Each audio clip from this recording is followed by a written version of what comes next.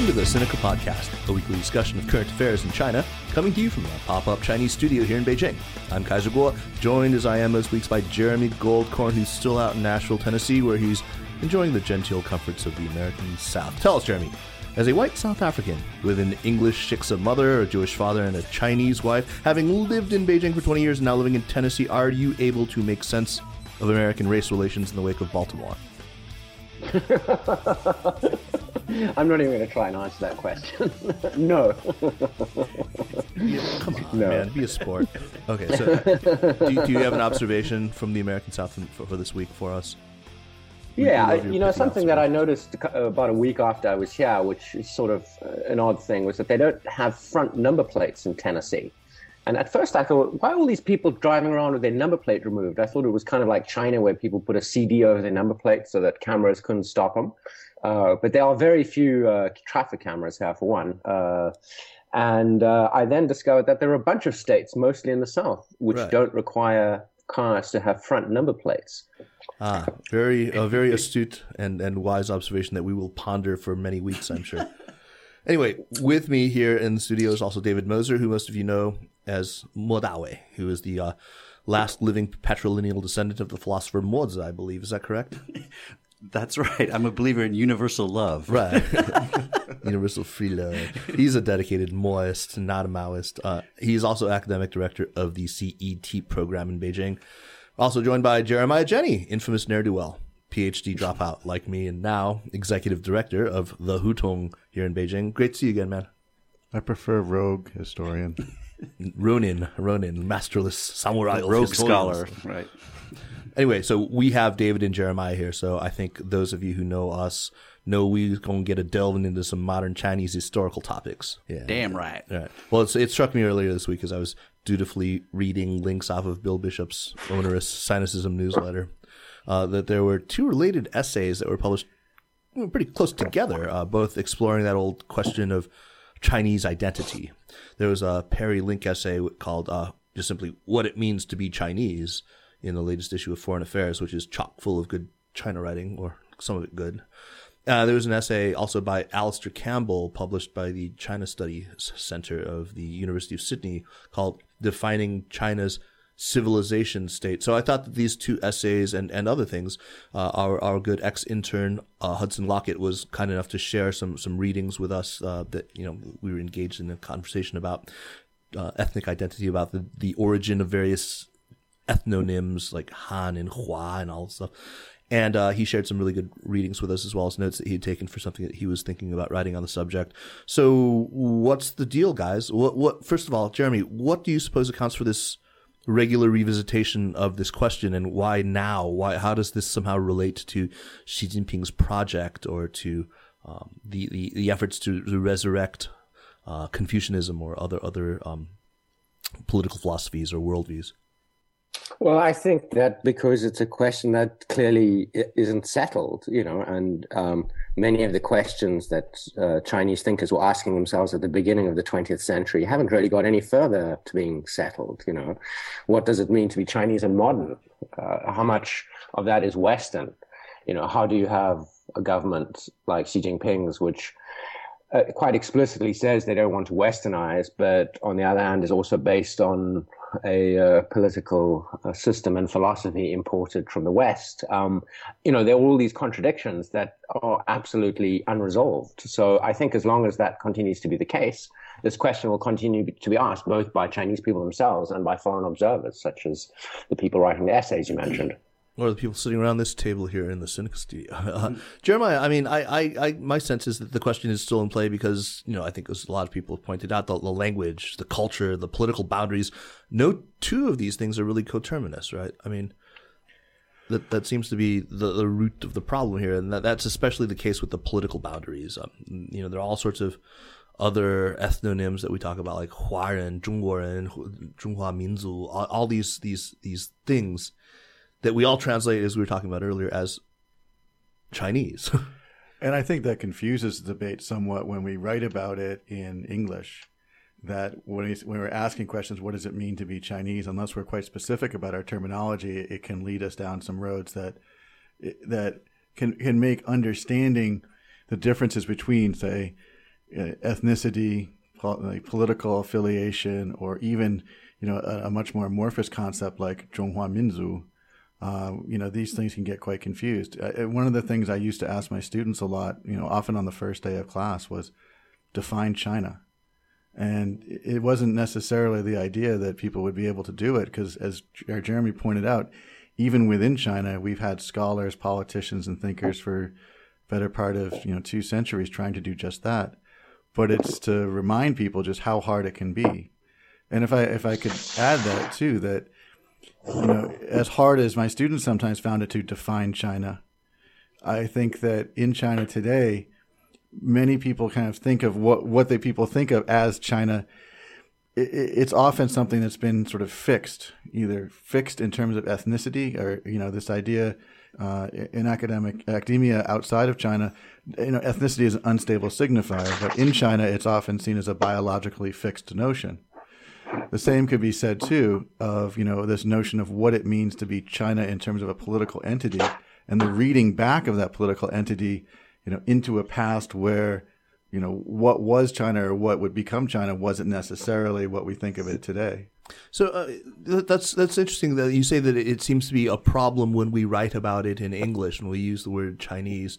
Let me just seize on that one thing. And yes, I mean, obviously there are scholars within China who do talk about this. But is this something that is this something that people, ordinary Chinese people, our friends, think of as a serious issue in any way? I mean, do you find that this is something that Chinese people obsess about, or are they just kind of comfortable with the ambiguities, with the problematic nature of Chinese identity? David? Well, I think it's not a matter of the average person. I think the reason that these articles are being written and that people are focusing on it in large part is because there's a perceived threat by the government, or at least by the people who observe China, of these centrifugal forces splitting China apart, whether it be ethnically or with the Chinese people themselves voting with their feet or going in directions that seem to denote or seem to be apart or away from the central core notions of Chineseness. And people have noticed that the Chinese government seems to be making sort of ad hoc attempts to coalesce or to cohere Chinese people under the rubrics like the Confucianism that they're bringing back. And I think it's more a concern of perhaps the Chinese government and China watchers. David, not just the government and China watchers. I mean, Chinese intellectuals, I think, are the people who worry most about what it means to be Chinese. It's not just foreigners and the government. This is a major topic for Chinese intellectuals. Yeah, but they're China watchers too. That's I sort of lumped them in with. Okay. Yeah, so intellectuals, right? Yeah. But I mean, there's this tendency I've seen to, as David pointed out, to raise in discussions about identity all these ancient political philosophies, all these kind of Weltanschauung constructs. Is it really useful today to continue to think about China in terms of Confucianism or legalism or ancient ideas about civilization and barbarism, or the moral and ethical superiority of China, or about the tribute system or anything like that? Is that really relevant today? Or I mean, this whole notion that China is a civilization masquerading as a nation state, as Lucian Pye once put it, is that useful today? Or is China really just sort of another ordinary Westphalian nation state that has, a few ambiguities around it, a few things that don't fit neatly into that, but that largely, I mean, that we're drawing too much attention to those things that aren't, coterminous and contiguous. Is that fair, Jeremiah? Well, I think that a large part of the crisis of identity, if you will, may have started when the notions of the Westphalian nation state were introduced into China in the late 19th and early 20th century by, early state builders or early people, or revolutionaries and other intellectuals who wanted to create something along the lines of a nation state as a way to protect the civilization of China. And I think at that point, if you're thinking right now, well, China has, for the most part, adopted all the trappings of the Westphalian nation state. Now, whether it's a civilization state or not, I think looking back at all of those old and wonderful things like Confucianism or legalism or whatever else happened 2,000 years ago, I think part of it is, as David pointed out, is what else have you got? if your idea, and if we sort of argue that kind of the central thesis of modern Chinese history for the last 200 years has been, how do we build a state that is both fully modern and fully Chinese? And if that's the case, then everything that we've kind of built up as modern, we look around and it feels like it's not necessarily who we are. And then we have to sort of find things that make up who we are. And the challenge with that, Kaiser, is that it ends up looking back at long ago periods, because there's, that's the stuff that for millennia has helped kind of define some people being Chinese.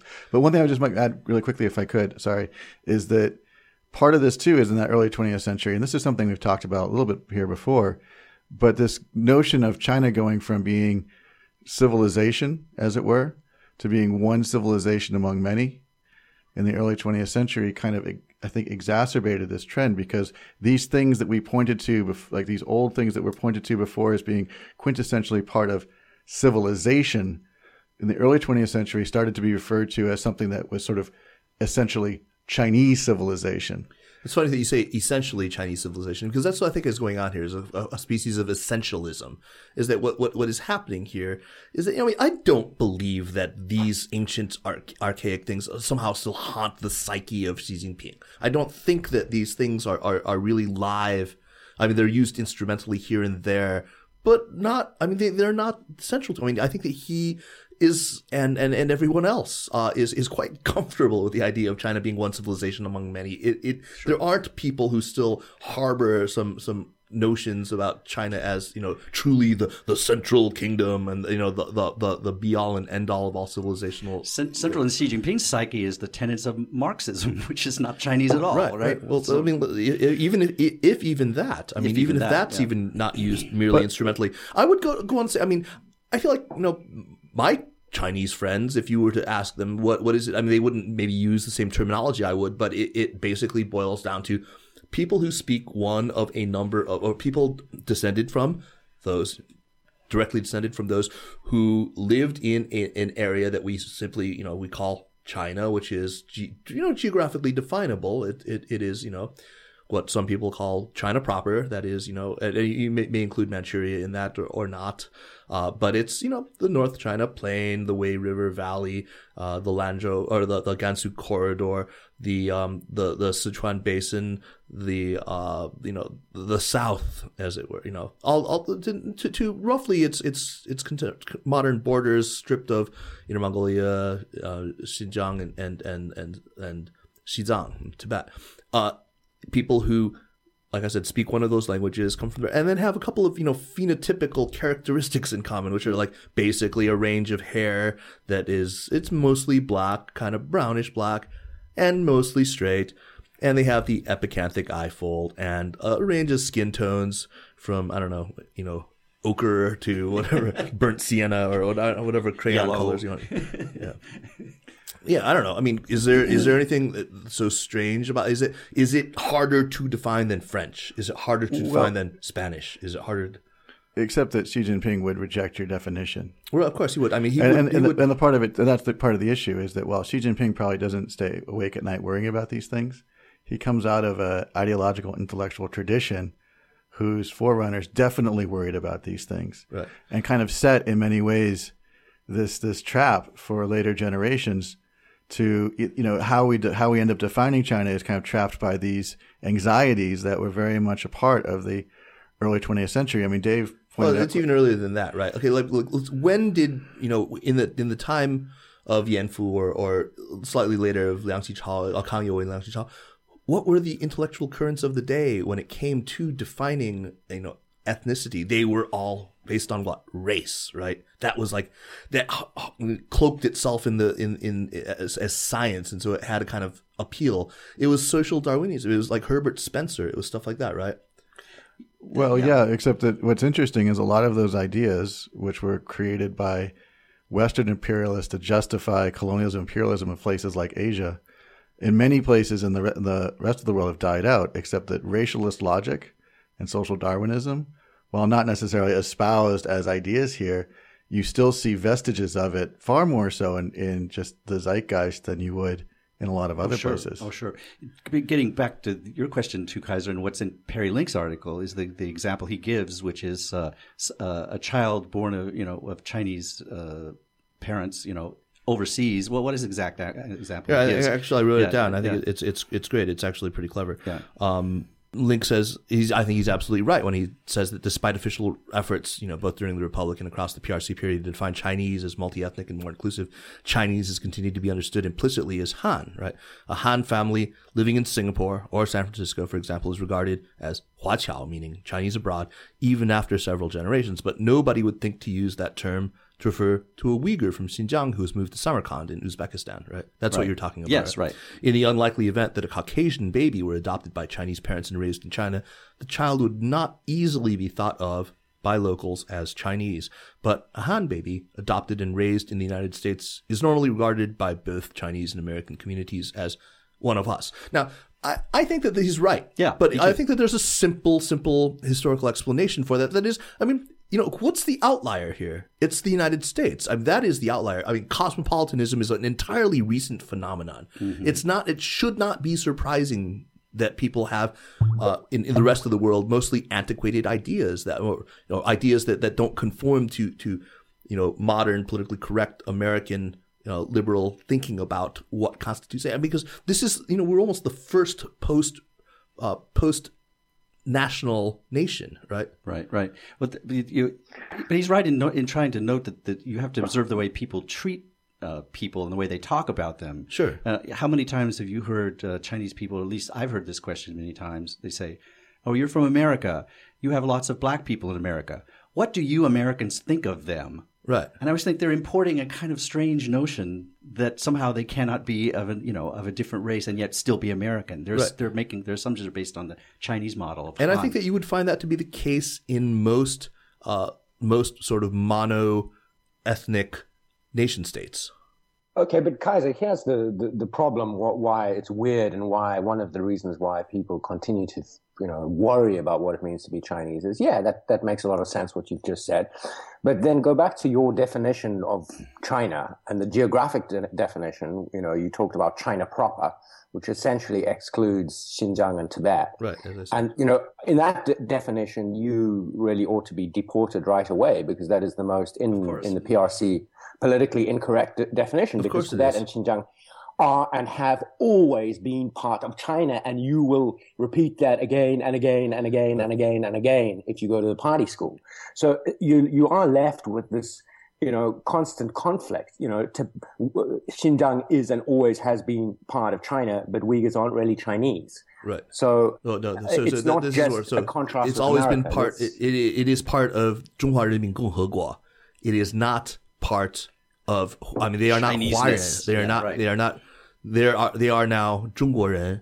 They may, a century ago, they may not have been considered by most Chinese to be 中国人, but they were considered to be. They weren't certainly not considered, and still are not considered to be 汉人 or 华人. Mm-hmm. But they were in different definitions of 中华民族. They were definitely included in 中华民族. Yeah. Now, yes, because 中华民族 includes the minority nationalities. Right. I think part of this too, one of the other things that's been going on lately, I guess of interest to only a handful of academics, but I think it's germane to what we're talking about, is some of the attacks by a few Chinese academics on what's called the New Qing history. Yes. And destabilizing or somehow being accused of disconnecting Qing from China. And the danger with that, of course, is that the Qing style of rule in the places that we're talking about and the Qing, the Manchu conquest of these regions, if you disconnect that from what it means to be China or Chinese, then you start to destabilize all kinds of territorial and political notions. And so, the idea is, do people, as you asked, do people constantly worry about this? Is this something that people are talking about? Not really, except when something like this comes up. Another example would be last year with the little bit of angst in the state media over Gary Locke upon his leaving China. Right. So I think that's the more germane question. Everybody there's nothing to be discussed further about the inclusion or exclusion of Xinjiang and Tibet. That's a pretty clear, that's a solved problem as far as I'm concerned. It's definitely solved, except that both of us are probably going to have to go outside and light our visas on fire. Right. No. It's quite clear that there's, that I mean, we all understand the definition. We all understand the problems with the definition. That's a political issue. Okay. What I'm talking about here is the Huaryan identity more. So Gary Locke or me, okay, I am a child of the Chinese diaspora. Why is it that I feel entirely comfortable with saying I am an American and I am Chinese? And am I wrong to be able to say that? No, I think you're just acknowledging the reality of how Chinese is talked about and perceived. I mean, you just described it perfectly. That's the subconscious. I mean, these things. When you say what is the real essence, do you mean what people actually behave as if it were, or do you mean what they consciously define it as? Because and I think what Perry Link was saying and what you're saying is that you have to just give up and define it. It's like I used the analogy of Jewish identity. Yeah, right. I think it's a pretty close one. Everyone knows what What do you mean? Are you Jewish? Who is Jewish? And I think it's the same sort of thing. It's not defined in the same way you define Chineseness, but it has the same kind of an intuitive set of associations. They're really quite simple at base. I take us back to the beginning of the show. Jeremy, as the son of a goy, of a shiksa, what's the do you regard yourself as Jewish? Your father is Jewish. Technically, no, obviously not, because my mother's not Jewish, and that's what you need if you want to obey the rules. But I mean, culturally, yes. I grew up in a secular Jewish culture, a house of secular Jewish culture. So culturally, I feel very comfortable with Jewish culture, and I probably think in many ways think like a typical Jewish person. So I certainly look like a Jew. So, and my name is Goldcorn, so I haven't really been able to get away with being identified as a Jew. So I'm fairly comfortable with a Jewish hyphen definition. Jeremiah, do you think that Jewish is an apt analogy to Chinese these days? Or is it a good way to help people to understand how people regard themselves? I don't know, because you're talking about a cultural identity, and I think when we talk about Chinese, especially when we talk about Chineseness in China, I think there's something that is at least interpreted as being, as you said, more essential, if not even, dare we say it, biological. Mm-hmm. And you were asking, how can you feel comfortable identifying yourself as American and Chinese? And there's some reasons for that, and I think one of them is also as identified is that growing up in the cosmopolitan, as you sort of said, almost post-nation nation, mm-hmm.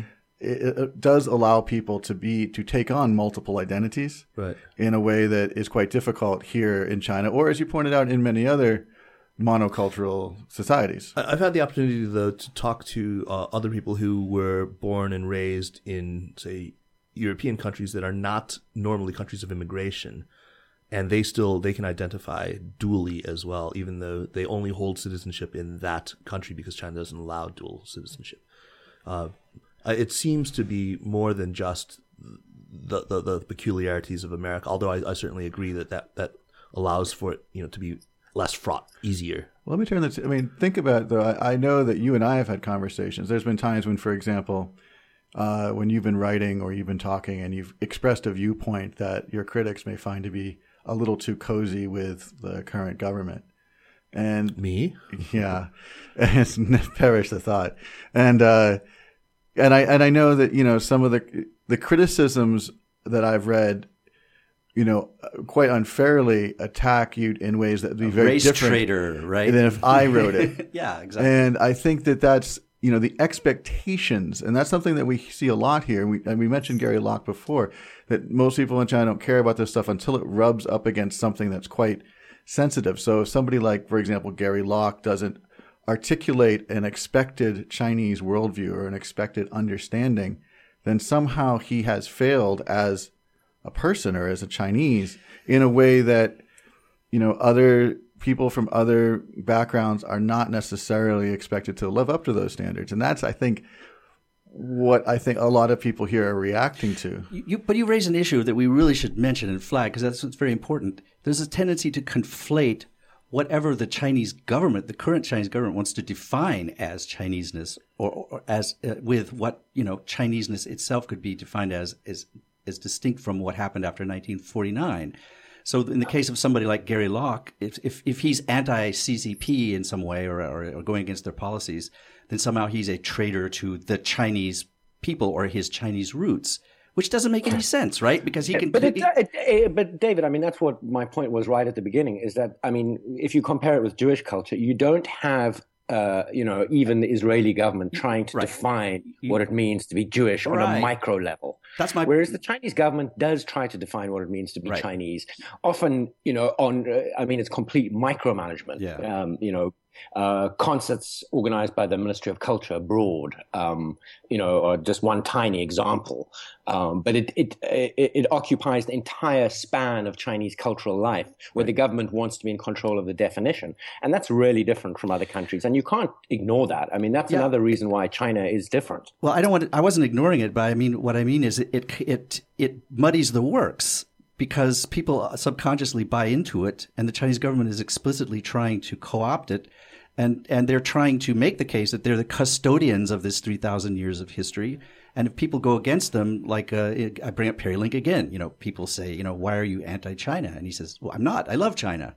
What does my opposition to this government have to do with my love for China? And he's making the distinction between the Chinese government as it currently stands. It's something that's deliberate and very useful conflation, right? Yeah, exactly. And it is very deliberate. I mean, that's also part of the Leninist state in many ways, is to make sure that love of country, love of party are synonymous with each other in China, because of this essentialist notion of what it means to be Chinese and this custodial notion that you mentioned. Love of country, love of party, and also this ties into notions of ethnicity, and that's where we get the, as you mentioned, the epithet like race traitor Hanjian, which has a history going back well to the 19th century. Right. So we've talked about this Perry Link piece a little bit. Let's talk about this Alistair Campbell piece. He contends, and I'm going to quote here at some length: the Chinese conception of civilization is rooted in the strong conviction of ethnic superiority, a race nation ruled by Han Chinese, glossing over the historical assimilation of many diverse ethnic groups living between the Gobi Desert and the South China Sea, in contrast to the multi-ethnic immigration model of Western society. As Martin Jakes has pointed out, the Han identity has served as the glue which has kept a geographically and demographically vast country together. Without that shared identity, China would long ago have fallen apart. Do we agree with this? I most certainly do not. Let me just make that clear. I do not think that the Chinese concept of civilization is rooted in, it may once have been rooted in, but this idea that it is rooted in a conviction of ethnic superiority, or that it's a race nation ruled by Han Chinese, I just don't buy that. I mean, doesn't that kind of require us also to deconstruct or to take apart this notion of Han, what that is? But let's address this. Is this Alistair Campbell piece, is this contention just completely nonsensical, or is there some truth to it? Well, I think, historically people in China would have thought not so much in terms of we as this race and you of another race, but we as civilization and you as not civilization. And I think that was pretty much the case throughout most of Chinese history until you started to get, in many, I guess, really Western notions of ethno-nationalism, ethnic Western notions of race and ethnicity, and trying to read those back into history is a very fraught project. The other thing that you mentioned too is, and this gets into a whole other area, but the notion of what it means to be Chinese, even if we were to take a very specific and narrow definition of Hanren, that's something that if we, what it means to be Hanren or Hanzu in the 20th century does not necessarily mean it's the same thing in the Han Dynasty or thereafter. And there's a famous, in one of Drew Gladney's books, he talks about how he was once at a conference and was talking about how this was not ethnicity was not very stable, and was talking about this specifically about Han. And according to this one essay, he said a woman in the crowd kind of stood up and she was quite upset. She was from China. She said, 我是汉人,我就是汉族. And she's like really like upset, like he had just kind of taken her brain and like shaken it up a little bit, because she'd never thought that this could be anything other than a set, historically fixed thing. Right. The idea. Let's delve a little bit into where Han comes from. Obviously, it's an ethnonym that derives from the name of the historical dynasty, 209 to 220 BC to 220 AD, with that Wangmang interregnum from 9 to 25 AD. But so the dynasty, one of the great Chinese dynasties. When did the ethnonym actually begin to be used? Let's go back historically. Gladney would contest that it actually was a creation of late Qing Republican revolutionary types, right? That Han was to define against. But I think that there are certainly other instances of it which I think are pretty believably used as an ethnonym, whether ascribed by other people, by other sort of non-Chinese, mostly nomadic pastoralist peoples, like as far back as the Yuan dynasty, right? Where you had that 4-tier. Right, you're all familiar with this, right? There was a 4-tier kind of quasi-caste system in place. Except even then, what we think of as Hanzu were divided into 2 castes. Well, they were. I mean, they were 2 castes. There was right. There was at the top the Mongols themselves, and then the Simuren, which I guess is for Ge which means the assorted categories of people, or the colored eye people, as some people have interpreted, which means other Central Asians that could be Persians or Arabs or Sogdians or what have you. And then you had the North Chinese, who had lived for 100 years already under Jurchen domination, and many of them for even longer under Khitan domination. Then the Manzi, which were the southern barbarians, which was a pejorative term. Mm-hmm. None of this that would have been very obvious to most of the Laobaixing who were living during those times. But are you saying that this didn't become solidified into the Qing because the opposite, because of the Qing as being an invading dynasty? I think took that those distinctions and sort of blurred them, or what? No, I think part of it is that Kaiser's right. If you look at like the Hanyu Datsudian, or you look at any of the dictionaries, there's clearly uses of Han and Hanren that are used to separate either us from them, or in some ways to denote a certain people. My argument before was that it was less based on necessarily race and more based on civilization. And I think what Gladney is arguing and what you're alluding to is this notion that with the coming of ethno-nationalism in the late 19th century, Han then takes on the meaning of this is us as a race. Specifically at that time against the Manchus. That's my point. Yeah. Once we all are in this together, then we become all the same. We all become brothers. Even then, surely they recognized that phenotypically there were not a lot of differences between Han and Manchus. Of course, that's why they had to have the special queue. Otherwise, how do we know who to kick out? So yeah, exactly. Interesting stuff. I completely agree with there are plenty of usages of it that are clearly of ethnic. I bet you it goes back even to the Xianbei, to the Tuoba and the Xianbei in the era of division. I think there was probably quite a bit of consciousness of being of the Chinese civilizational sphere, right? But the main thing, getting back to the current sense of identity, though, is the default now is Han as being the default Chinese, right? And everything else is, they may be part of 中国人民共和国, but they're not part of Chinese, the core notion of Chineseness. I mean, if you ask, it's the same thing that the point about the kid being raised in another country. It's like, and if we've all read books, that say things like, a primitive man had to learn how to master fire, to master the skills of hunting, how to take care of his women and children. And you suddenly realize, the women and children are not really part of man. This is a separate thing. And it's like the Chinese had to do blah, blah, blah, blah, and how to treat their ethnic minorities. Well, here we go. They're not, the minorities are not really Chinese. But I mean, even think about like how you becoming Chinese in history. We have these moments where, Chinese civilization moves southward. But it's not necessarily wagon trains loading up in the Yellow River and moving south to the Changjiang and beyond. What we see is, in fact, patterns where certain patterns that we associate with Chinese culture, whether it's patrilineal descent or, different forms of religious practice or different forms of cultural practice, are taken over in liminal regions or boundary regions, and then they kind of progressively move to other places. That's right. And so when we talk, that's why we're kind of thinking like cultural civilization, because these people are now becoming Han or becoming Chinese, but people not necessarily ethnically or racially in the way that we might understand it in the 21st century. Look, we recognize phenotypical differences today. I mean, you can still see today when somebody is of sort of that North China plain ethnic origin, and then somebody from from the far south. They looked at the bone structure as different. Phrenologically they're different. No, I mean, what if China this is kind of a hypothetical, I'm sorry, but if China were in fact many different countries, let's just say that it followed the European experiment and that was the case, would we be discussing this? Because, if you think about somebody from Guangdong is as different from somebody from up here in Beijing as somebody is from Athens, Greece, and Aberdeen, Scotland, and that they're Scottish and they're Greek. I think that there is a lot of construction here because China ends up as a unified country.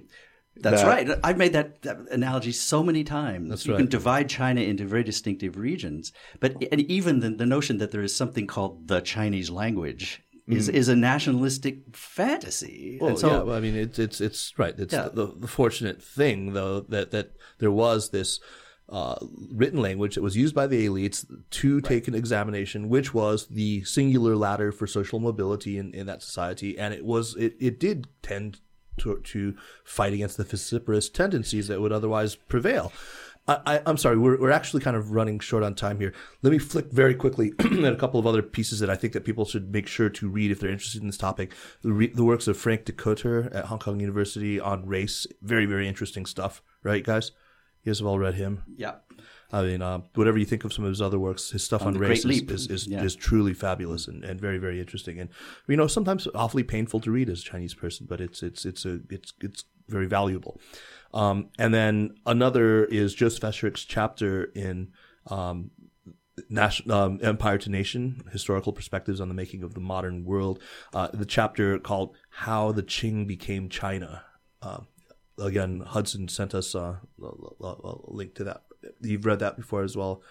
Great stuff, right? I mean, did Joe Escherich make the list of new Qing scholars that were on the CASS hate list? He did not, and I think he should probably honorary member. Honorary member. Yeah, exactly. Along with okay. Well, Mark Elliott and Pamela Crossley and Jim Millward.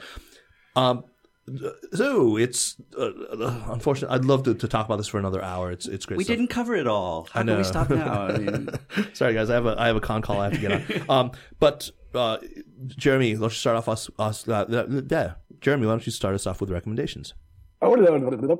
Okay, I'd like to recommend something that's sort of somehow vaguely related to this. It's a post on a blog called Minor Sights, which is subtitled Travel to Amazing Places Overlooked by Guidebooks and Crowds. And it's a post on a museum in France, which has, I think, the world's biggest collection of Greek Buddhas from Gandhara. So basically, the Hellenic Alexander the Great's troops arriving in what is now Pakistan, Afghanistan and Pakistan, and bringing their aesthetic and their design and then becoming Buddhist. And I've been to some of the temples on the border of Afghanistan and Pakistan. I don't know if they're still around, but they're rather amazing Buddhist temples that look like Greek temples. But there are a lot of the Buddhas actually preserved in a French museum. With the and draping. This blog post just describes it and gives you directions to the museum if you happen to be in Paris. It's like hand posture and draping, right? That's like the giveaway stuff.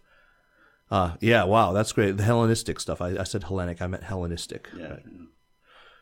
Great. Jeremiah, you want to go next? My recommendation would be, and you mentioned them already, is anytime a crazy caste scholar singles you out for abuse, that's an endorsement. And if people are interested in how the Qing became China, I highly recommend reading Mark Elliott's The Manchu Way, or James Millward's Beyond the Pass, or Pamela Crossley's Orphan Warriors. Those are three excellent books on late Qing and Qing history, and they really kind of speak to a lot of these issues in a way that, it gives certain scholars that cast the rash in unpleasant and unpredictable places. Jim Millward, by the way, I shout out to him because he was my professor. He was when I was a graduate student, and he was one of the people who taught me much of what I know. We have something similar. I stalk Mark Elliott on social media. Oh, you do? Oh, good. Okay. I don't stalk him. I mean, we've done many bad things together, so we have a bond. David, your turn. Just very quickly, the godfather of all this sort of talk is Lucian Pye. I just recommend anything by him, including The Mandarin and the Catter, which is one of my favorite books. I started underlining brilliant observations in that, and I ended up underlining almost the whole book. So, and it doesn't grow old. It's incredible. His insights about Chinese culture and this deep DNA questions we're talking about is still ring true to this day. And he was writing in the 60s. The book he wrote on warlord politics is brilliant. You should read that one. What's it called? I think it's just called Warlord Politics in China, 1916 to 1928. Yeah, I've got to get it. I thought I had everything by him, but I get that. Yeah. Yeah, it's great. I have a recommendation that comes to me from somebody I don't know only from online, a guy named Tanner Greer. It's a David Auerbach essay in the American Spectator. It's a very, very long essay. David Auerbach, if you don't know who he is, he writes for Slate as a technology columnist. He's brilliant. Did I say Slate? I think it's Salon. I always mix those up. I know. Also. God damn it. Okay. I may be wrong, but anyway, he's great. This article is called "Je ne suis pas libéral: Entering the Quagmire of Online Leftism," and he offers this fascinating typology of American leftism and tries to explain how it is that the more kind of sort of virulent strains of it are going against, kind of stodgy old mainstream left thinking people like liberals like me, good old liberals, and it's fascinating if you really want to understand. I think he hits on something quite brilliant in the how he typologizes. Check it out. It's kind of a way. I mean, it's probably like 15,000 words long. It's a long essay, but very well worth it. And with that, I have to say, Kaiser, I think that he, as an engineer, has reconstructed, afresh, basically what Marx wrote, just done it in the way that an engineer thinks. But I find it very strange that anyone thinks it's odd that left and liberal are different. I mean, they've always been different. That's, I think, in the United States, perhaps they get conflated. But anyway. Yeah. So, Jeremy, did you make it through the whole article, though? I mean, I think I remember seeing online that you had raised that point, but I think that was drawn kind of maybe prematurely from the essay. If you read on, he goes way beyond that. He knows his Marxism well, believe me. I'm about 3/4 through, but yeah, Okay. Anyway, thanks, folks. Jeremiah, good to see you, man. Thank you, Kaiser. Thank you, David. Great as usual. Thank you, Jeremy. Thank you. And we will see you folks next week on the Sinica Podcast.